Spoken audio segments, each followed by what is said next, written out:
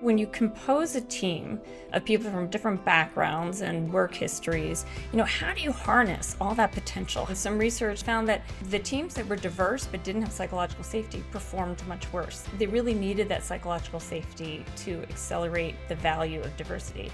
Hello, everyone. This is Barbara Humpton, CEO of Siemens USA, and thanks for listening to The Optimistic Outlook. This is our last episode of 2022, and it's become our tradition that for this episode, we like to break away from the infrastructure conversation and focus in on the core theme of optimism. One thing we covered this year is the idea that optimism isn't about seeing the world through rose-colored glasses. No, an optimist is not afraid to face reality and meet challenges head on, because optimism is the deep-seated confidence that we have what it takes to find solutions and achieve success. Now, what are some of the behaviors that support optimism?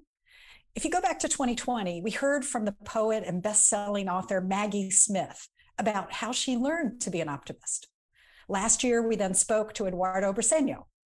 Eduardo shared how one of the most powerful beliefs we can possess is that we're capable of learning new things, developing a growth mindset. And today we have with us Connie Hadley to introduce us to the idea of psychological safety and why it leads to more innovative teams. We actually tiptoed into this concept with Eduardo when he compared proposing new ideas in a team setting to doing a high wire act. Are we the safety net for our teammates in these situations? Or are we more like sharks swimming in a pool of water underneath? Providing that safety net, providing that psychological safety supports the growth mindset that is so critical to the success of teams. And I do want to tie this back to infrastructure in this moment in time, so make sure to stick around for my closing comments after the interview. Connie is an organizational psychologist and expert in her field. She's the founder of the Institute for Life at Work, a lecturer at Boston University Questrom School of Business, and a consulting researcher at Microsoft Research Lab.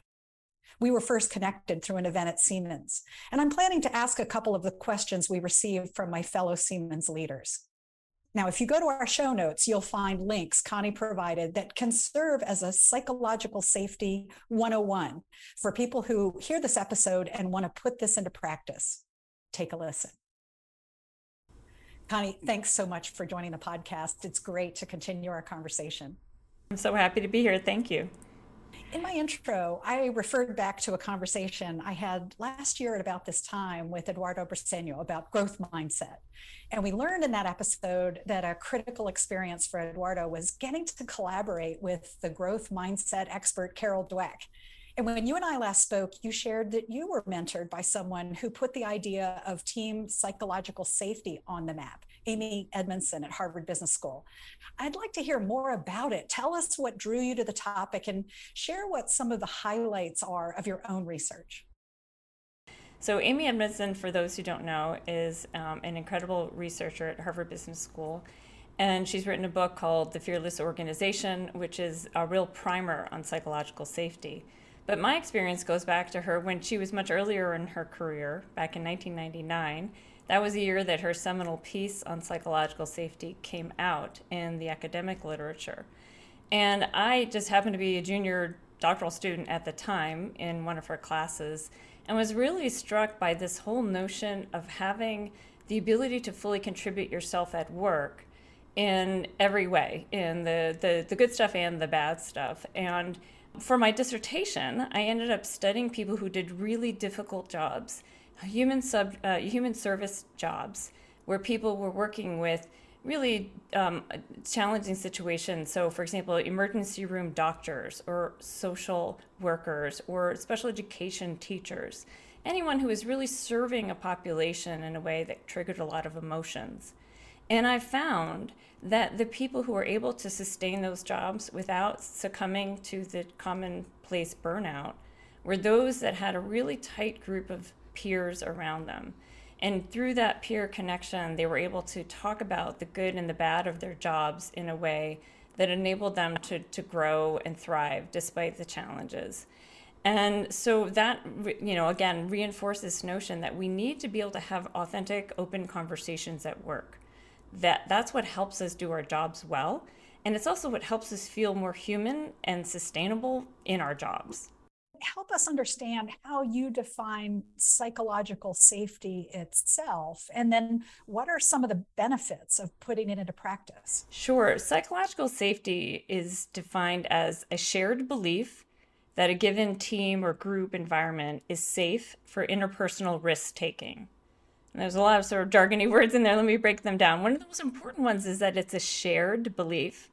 And that means that psychological safety lives in the climate. It lives in the group dynamics, in what's in between people. So I might say I feel psychologically safe, but it's important not to think of this as a personal characteristic. I'm a psychologically safe person. And so in this way, it's really different than the growth mindset, which is something that is exportable as a human being from place to place. Psychological safety is something that lives in the in-between. And it's shared in the sense is that we're really good as people, as member of teams and groups, at assessing what's okay and what's not okay. Those implicit norms that exist, often unspoken. And so you'll find in given groups that you can pretty much see a common view of a group as being relatively safe or unsafe. So that's one thing. Another aspect that I want to highlight is the interpersonal risk taking and what that means. So the types of risks that carry some kind of potential pain for people in a workplace are things like admitting mistakes, or challenging the status quo, or offering a brand new idea, or a contrary perspective, or even just reaching out and saying that you need help or support or friendship from someone. And the reason those are risky is because in a workplace, people have the ability to meter out sort of punishments or rewards. And that means that we're trying to find the ways to operate that will maximize the number of rewards we get and minimize the number of punishments. And so each of those aspects of risk taking have some potential to have a negative consequence. And if you're in a psychologically safe environment, those risks have been really reduced. You're unlikely to face punishment or being sidetracked or ignored or ridiculed for taking those types of actions. Yes. So what I hear you saying is that while growth mindset kind of lives in each of us, it's psychological safety that lives in the team itself. I like the in-between spaces. It's the environment we set for and with each other. As I said earlier, we had a discussion with some Siemens leaders, and there were a couple of topics that I'd like to follow up on and maybe dig a little deeper into them, and questions that came directly from my fellow leaders at Siemens. First, you laid out a scenario for us where a team had implemented the tools of psychological safety, but 6 months in, they see increases in the number of problem reports. And you asked us, what's our reaction to that? Well, a natural reaction is for us to say, oh, something must be wrong. We've got to go get to a root cause and fix it. But I loved when you challenged us and said, this might actually be a good sign. Tell us more about that. And in our teams, what are some of the things we can do to reinforce the idea that there's a positive reaction to being uncovering problems? Well, right. I love this exercise because first it does go back to one of the original discoveries related to psychological safety that when Amy Edmondson was a graduate student and she was studying hospital teams, in her observation, the hospital teams, the dynamics that she observed, she could tell which ones seemed to be high performing, which ones weren't. But they found later when they correlated that data with the reports of errors by the hospital teams that the ones that Amy had judged as the highest performing actually had higher numbers of errors. And so this was the conundrum that I think is important for all of us to understand for psychological safety. How can we have these two things happening at once? A dynamic team environment that seems to welcome input and discussion, and yet also more errors. It doesn't seem to add up. And the reason is that you have to get a little bit below the surface in terms of what are those dynamics and how do they relate to those specific errors. So what was happening was that earlier errors were being caught and discussed. And there were more of them because we're humans and we live in a complex world and a complex sets of tasks, whether it's healthcare or the work that you're doing at Siemens. And so there will inevitably be some little misguided movements or some potential errors that are coming. But the sooner we can catch them, the lower the stakes involved in catching them, the better off we'll be long term. And that's what having that psychological safety allows you to develop. So your question about how do you approach that? How do you think that? I think first of all, it is reframing what errors are to you. Are you thinking about errors as something that need to be suppressed and avoided at all costs? Or are you thinking about them as an indicator of communication? Are you thinking about it as an indicator also of experimentation and taking new steps forward that will, again, of course, involve some degree of failure? So we want to avoid, like putting back to the healthcare concept, we want to avoid running towards very damaging mistakes. We don't want to leave anyone injured or worse off from the actions of the team. So it's not that we all want to go towards mistakes per se, but we want to acknowledge that we're human, we're doing tough, complex things, and mistakes will happen. So let's open up the conversation to catch them early and then prevent worse things from happening, and also learn from those early mistakes in a way that we can prevent even the small things from continuing to happen. So it's really kind of keeping yourself focused on the ultimate goal, but at the same time acknowledging the process itself will involve some risk and some messiness. Those psychologically safe teams will actually uproot more errors. They'll find them, they'll fix them, and move on and achieve great results. That's inspiring. Listen, I also want to touch on the principles of diversity, equity, and inclusion. And I understand you've had a chance to talk to our leader for DEI within Siemens, Michelle Grant. You know that we're using every muscle we have to advance DEI as a business imperative at Siemens. And a key priority here is the idea of belonging. Said quite simply, belonging transforms. What is research revealing about how psychological safety supports DEI? It's a critical accelerant to the benefits of diversity. There's been longstanding research examining how, when you compose a team of people from different backgrounds and work histories, how do you harness all that potential? How do you get to the best of that variance that's involved in your inputs into this process? And if you do not have psychological safety, most likely you will not achieve the full potential. And some recent research by Amy Edmondson and Henrik Bresman looked at pharmaceutical teams, for example, and they found that the teams that were diverse but didn't have psychological safety performed much worse. They really needed that psychological safety to accelerate the value of diversity. And from a psychological standpoint, I would explain it going back to the notion of conflict. So in order to learn, in order to do new innovative things, you have to understand that there will be differences. There'll be no exact formula anyone can follow. You're making it up, you're discovering it together. So there's going to be sort of conflicting ideas about the task. What are we trying to do? What does success look like? There'll be conflicting ideas about the process. How do we get from here to there? What's the best approach? You want that diversity as you're planning your work as a team. You want that diversity because that's where you're going to get the best ideas, and you're going to prevent a lot of problems because you'll have already anticipated new things. So the diversity requires those, again, going back to it, requires those conversations. And it also requires a way to accept that my way, my ideas, my perspective may not be the same as yours, and not take it so personally and not view it as a challenge to me as a human being. Teams benefit from task conflict. They benefit from process conflict. Generally do not benefit from interpersonal conflict.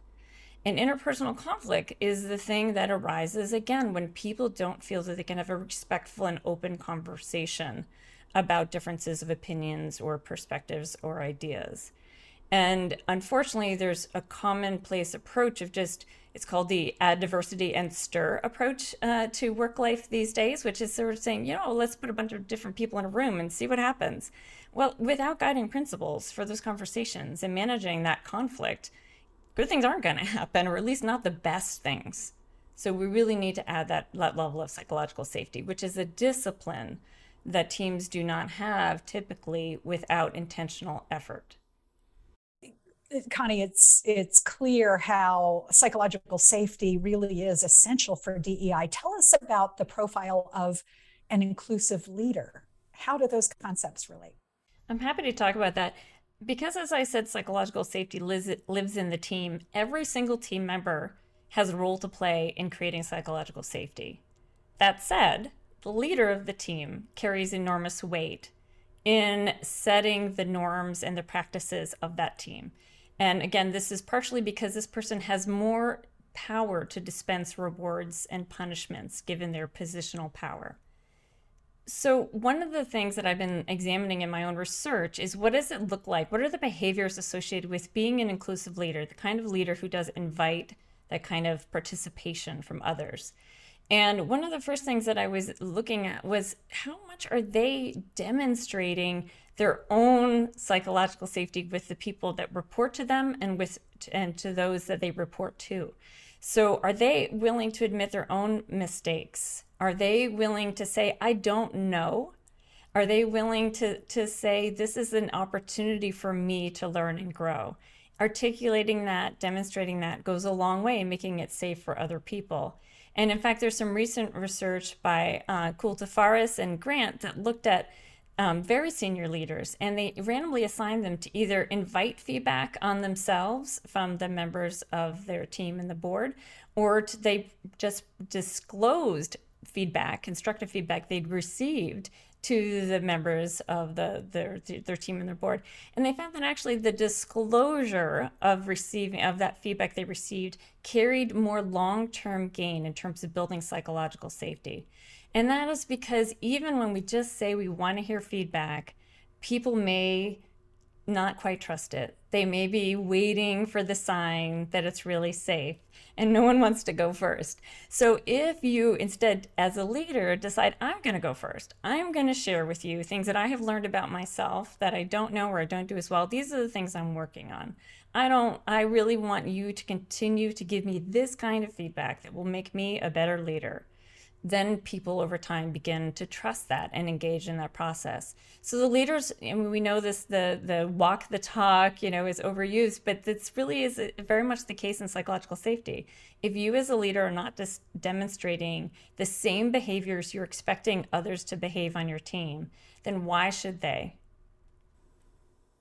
Yeah, we've got a lot to learn about this, and we've got to put a lot of practice into this to build the ability to just naturally include these principles when we're working together. Have you observed hesitance among leaders to adopt the principles of psychological safety? And if so, how do we get more people engaged into putting this into practice? Yes, I have observed a lot of hesitation. And the hesitation comes at a number of different angles, comes from a number of different angles. So first, you have some hesitation about people who don't really feel that it's necessary to hear from more people. This is the if it ain't broke, don't fix it kind of mentality. This is an example of where someone is saying there aren't new possibilities out there. We've discovered the best processes, or we've refined it to the point where this is the way we should be going forward. And that lack of openness is an issue. And I would like to change it to think about saying, well, I can give you lots of business case reasons. I didn't even mention previously the benefits we see in learning, innovation, team effectiveness, inclusion, relationship building, and so forth from psychological safety.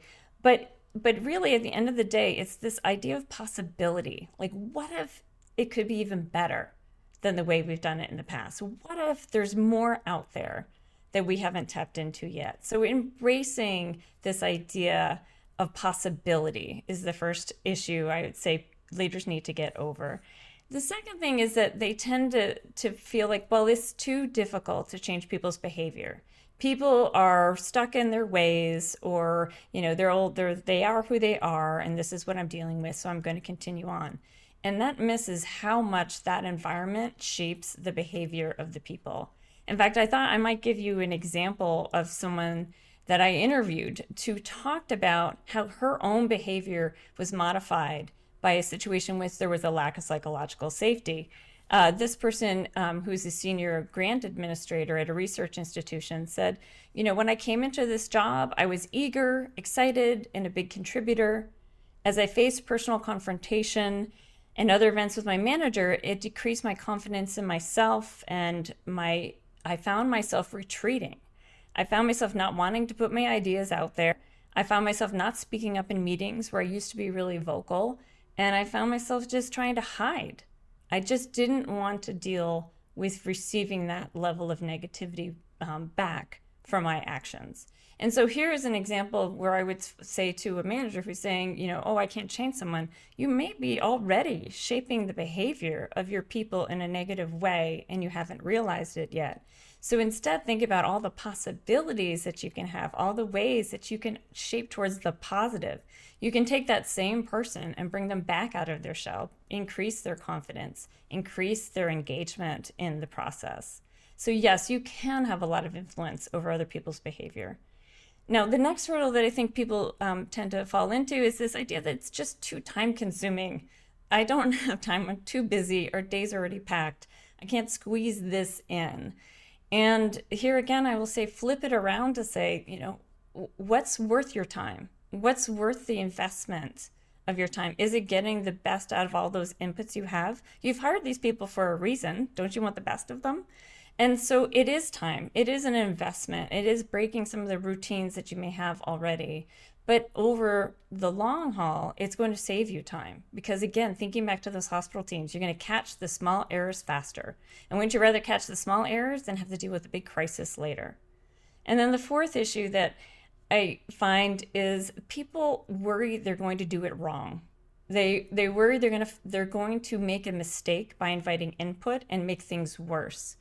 And I can appreciate this. But let me give you another example of a situation that was just told to me recently about a person who's working in a senior position in an organization. And her manager, every time her manager starts to ask about how that person is feeling, says, I'm sorry, I don't want to intrude, I don't want to know. And she said that over time, it sends this mixed signal that this person seems to want to engage with her, but is not confident enough to follow through on that process. And so she's sort of saying, I don't want to have this conversation anymore with this person. She would rather that person go all the way forward and say, I probably will get some of this wrong, but I want to hear from you. I don't want to hold back in because of my own fears about doing this wrong. And I said ground rules when I have conversations, tough conversations with people, that one of them I call the oops, the ouch, the oh, and the okay. Those are like 4 norms that you can have to create a conversation with people that will allow for mistakes to happen. And the oops one is the ability for you to take back something that you say that maybe came out wrong or didn't really reflect what you actually meant. And that sort of gives you the grace to be able to say, okay, I might make a mistake here. The ouch is the signal to say to someone else, that hurt. What you just said, that I don't appreciate the way you said that. And again, it gives you a simple language that allows those conversations to unfold. And then the O is like, tell me more. Like, oh, I'd like to hear more. And then the okay is there are also conversations at some point where you're like, I got it. Thank you. I got your input. Okay. And so just thinking about the ways that we can go forward together, acknowledging that this is a bumpy and challenging process, but having good intentions needs to be matched with good effort in order to make a difference. So, wow, yeah, lots of techniques here for leaders to use. And Connie, one of the things we're doing right now, we're a large organization, 40,000 people across the United States. And so we have lots of data, the feedback we can use to try to draw connections and correlations, maybe causal effects. And one of the things we're really looking at is the linkage between environmental health and safety and business results. Another is the linkage between trust and business results. Mm-hmm. And I'm convinced that we see strong correlations between our leaders who create a safe and healthy environment and the business results their teams are able to generate. And I'm hopeful that's going to be the most compelling argument we make of all for why psychological safety matters to our business. But here's another question from the team. And what are some ways to measure the current psychological safety level of a team and track our progress? Well, there are thankfully already scientifically developed questionnaires that you can offer. The one I use ranges between 5 and 7 questions, so it's not very burdensome in order to administer. And it includes questions like, is this a safe place for you to speak up about concerns you have? Or can you go to your team members for help if you need something? Or is this the kind of place where people are punished when they make mistakes? So those kinds of questions in aggregate can give you a pulse on whether this specific team, has psychological safety or not, or really to what degree it does. So that's a great place to start, using a quantitative measure. But the problem is that doesn't exactly give you enough data to really design your interventions. It's just giving you a sense of the state, but not how to change it. So for that, I like going to two different other more qualitative types of data collection methods. The first is you can actually add on to a survey more open-ended questions. So for example, I recently did a survey where I said, on a scale of 1 to 10, how safe do you feel speaking up here? And then tell me a little bit about your answer. And just giving people a few sentences to fill in about why they said yes, no, or a little bit, not quite, really gives you a lot of great data. But I also really like talking to people in an interview or in a small focus group where you can push a little bit more. Tell me, get an example of this. And, what about when you observed someone else speaking up and you thought they were punished? What happened? Why do you think that happened? Or tell me about a time when you didn't speak up and you wish you had. And what do you think could have happened instead? And that's, again, where you start to really understand the dynamics of what's going on, and it will be different for every team and every workplace. Yes, you will find some common themes about certain types of situations or behaviors in other people that inhibit in sharing, but there might be specifics. And so then once you sort of you can collect your baseline data on the actual amount, then you can collect a lot of insights about what's going on and what remedies could be employed. Then you make some changes and then you track things over time. And there are a few examples out there, a few case studies where people can access to learn more about how other companies have done it. So one is ANZ Bank. This is Australia, New Zealand Bank, and they have a lovely piece where they describe the process. And they said over 5 years, their points went up by 10 points on their scale. And I don't know actually what the bottom, like the denominator of that scale was. I'm assuming maybe 100 out of 100, but so maybe a 10% improvement. But that's great. I mean, we should also sort of be able to say to ourselves, like, this is not a goal to check off and be done. Making, small, gradual, continual progress over time is still worth doing. So you won't transform your culture overnight and you won't ever be done with it. But I hope that people use some kind of ongoing tracking mechanism to at least keep an eye on what's happening. That's valuable advice. Thanks so much. Connie, it has been great to have you on the podcast. And I want to close out with one of my classic questions. If we're successful in applying everything you've discussed, how does this benefit our future? Well, I will reiterate, there is a strong business case. If you have a company or an organization that wants to innovate, that wants to be a leader in its field in terms of productivity and efficiency, you're going to want psychological safety. So there we go. Like, this is the bottom line reason. And so if you have more psychological safety in the world, you have healthier and more successful companies. But I also think the more important benefit to the world is what it's like to work in a place of psychological safety. Going back to that example that I shared before, where someone felt their psychological safety sap them of their engagement at work, diminish their confidence, make their voice small. If we can do the opposite, if we can create places of psychological safety throughout the world, we will enable people to bring their full selves to the workplace, to feel that sense of mutual respect and confidence that will keep them engaged, that will reduce the amounts of vacant jobs out there, that will enable people to sort of stand tall in themselves because of their knowledge that their contributions matter and are valued and appreciated in the workplace. And that's the kind of world I would love everyone to work in. We want to work in that world too. Thank you so much, Connie.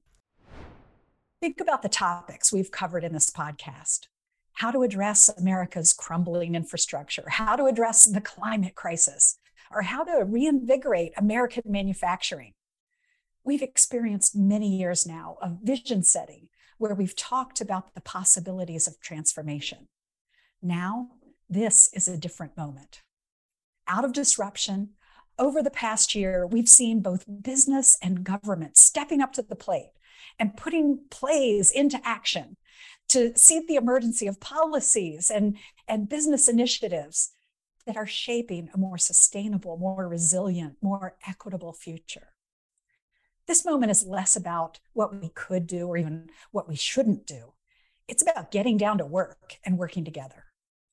The Bipartisan Infrastructure Law, the CHIPS and Science Act, the Inflation Reduction Act, all of these are forces that are now shaping this decade of action. And businesses are stepping up. This is the decade of action. This multi-year effort is going to require a mindset shift. It compels us to embrace principles like psychological safety that help us manage teams more effectively as we take on the important work ahead of us.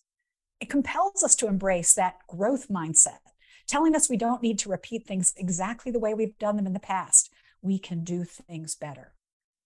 So I hope you learned from this conversation, and I'll remind you now to go to our show notes for more information from Connie. I'd also love to hear about your own experience bringing psychological safety to your teams. Share a comment with me on LinkedIn or email us at optimist.us@siemens.com. Thanks for listening. Please follow us on social media and on your favorite podcasting platform. Thank you for tuning in.